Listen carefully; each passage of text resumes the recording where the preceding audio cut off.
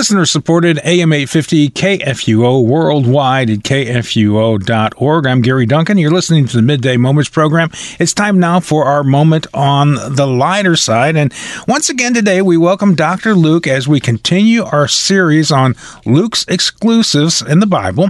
It's the stories that are found only in the Gospel of Luke. And now, for the last 2 weeks, we've been talking about a story familiar to believers and unbelievers alike, the story of the Good Samaritan. Good day there, Mr. Duncan. And as we said, it's a story that is perhaps too familiar.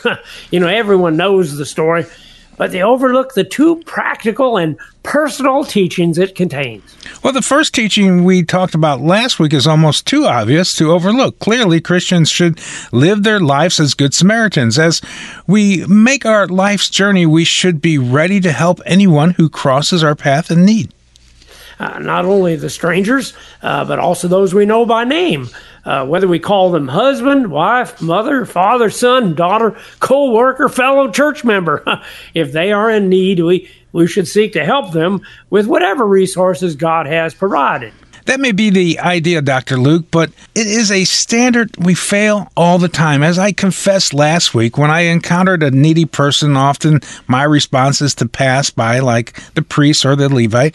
If I'd stay to help, then I just pretty much offer just the bare minimum, and then I go on my way.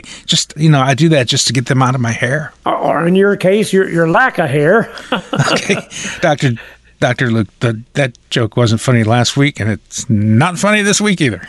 Well, but I wouldn't even be able to make a joke at all if you just let me apply a little bit of Dr. Luke's amazing hair-growing elixir to your scalp there. Well, Dr. Luke, we agreed no more amazing hair-growing products, so let's just jump back into the topic. The parable clearly teaches us to be Good Samaritans, but it is a task at which we often fail. But I think the parable has another practical and personal meaning that should help that. That's what you said last week, and we were looking forward to hearing that from you today. Well, usually when we read the parable, we picture ourselves as the Good Samaritan. We're out there in the world trying to be helpful. Of course, if we haven't been all that helpful, we probably picture ourselves as the priest and the Levite. But Mr. Duncan, let's look at the parable again and picture ourselves as the man who has been beaten, robbed, and left half dead. Now, how does that picture fit us? Well, spiritually speaking, it fits us perfectly. Why the Bible says we've all been beaten up by the world, which hates those who follow Jesus. The devil certainly seeks to rob us of every spiritual blessing, and our sinful flesh has left us half dead. I'm sure all of us have had days when life's troubles left us feeling beaten and half dead. In fact, I think that phrase, half dead, is particularly appropriate. Why is that, Dr. Luke? Well, according to the Bible, all of us are born in sin and iniquity, which means in a real sense we are born half dead. For the wages of sin is death. None of us is going to get out of this alive. And if something isn't done, not only will we die physically, but we will also die eternally. Hence, we are half dead now, facing a future when we will be completely dead, unless, as you said, something is done for us. I suspect I know the answer to this question, but I'll give you the honor of saying it. If we are the man who is beaten, robbed, and left half dead, then who is the Good Samaritan? Like you say, the answer is pretty obvious. Our Good Samaritan is Jesus himself. Well, when you read the details of what the Good Samaritan did for that poor man, you can see it fits exactly what Jesus has done for us. Now read there the appropriate passages, if you would. Oh, Luke 10:33. But a Samaritan, as he journeyed, came to where he was, and when he saw him, he had compassion. Yeah, when he saw him, that beaten up man. Certainly when Jesus sees us sinners, he has compassion. Indeed, outside of this parable and one other like it, the word compassion is always used only of Jesus in the Holy Scriptures. Oh, I remember where it says in the Bible that Jesus saw the crowds helpless and without a shepherd and had compassion on them. The parable continues. He went to him and bound up his wounds, pouring on oil and wine. And isn't that what Jesus has done for us?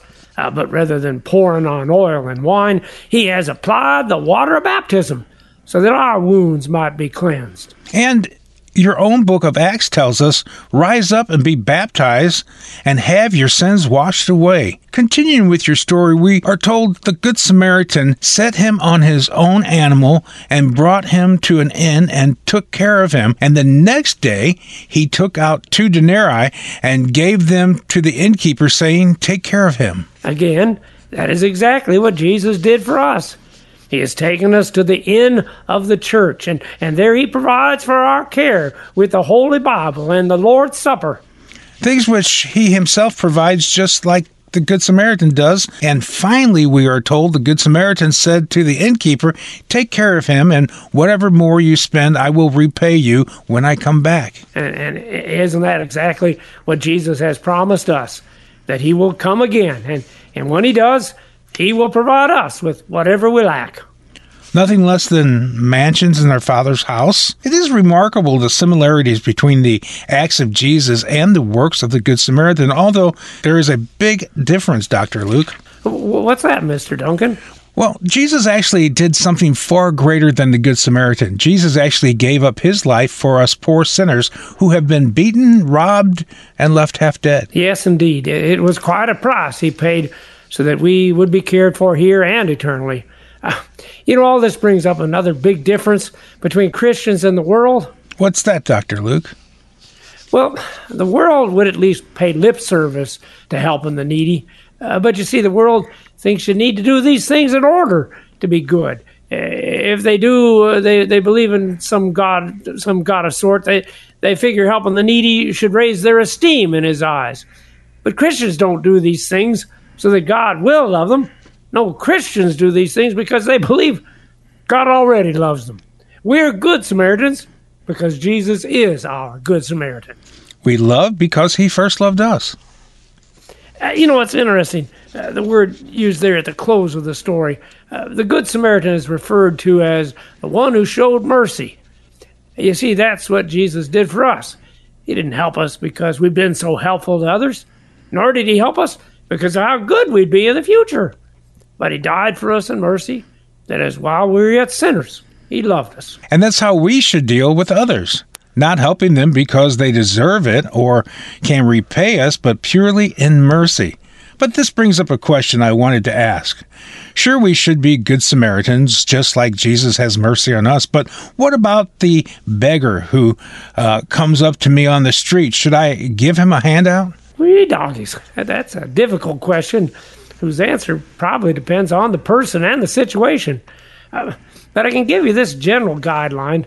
The point of this here parable is that we should always be ready to help those in need.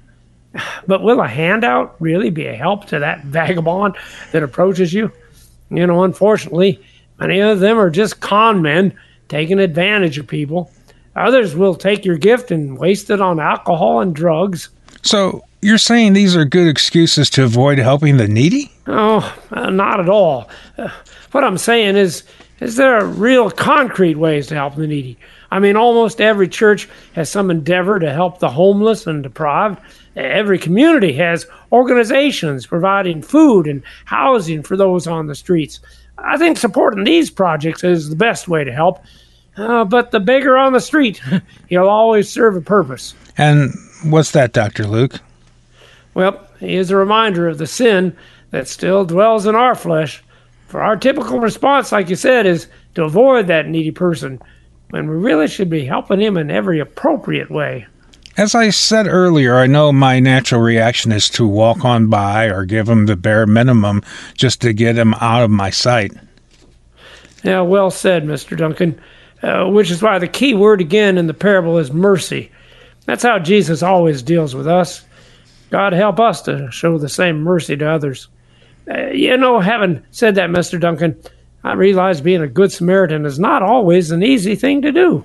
I tell you what, next week I'll come back with another Luke exclusive, which offers words of encouragement for those of us who find it's a struggle to live the life of a Good Samaritan. Well, I look forward to that. That sounds like a great plan. Thanks for being on the program, Dr. Luke. You're welcome, Gary. We're listener-supported KFUO, the messenger of good news.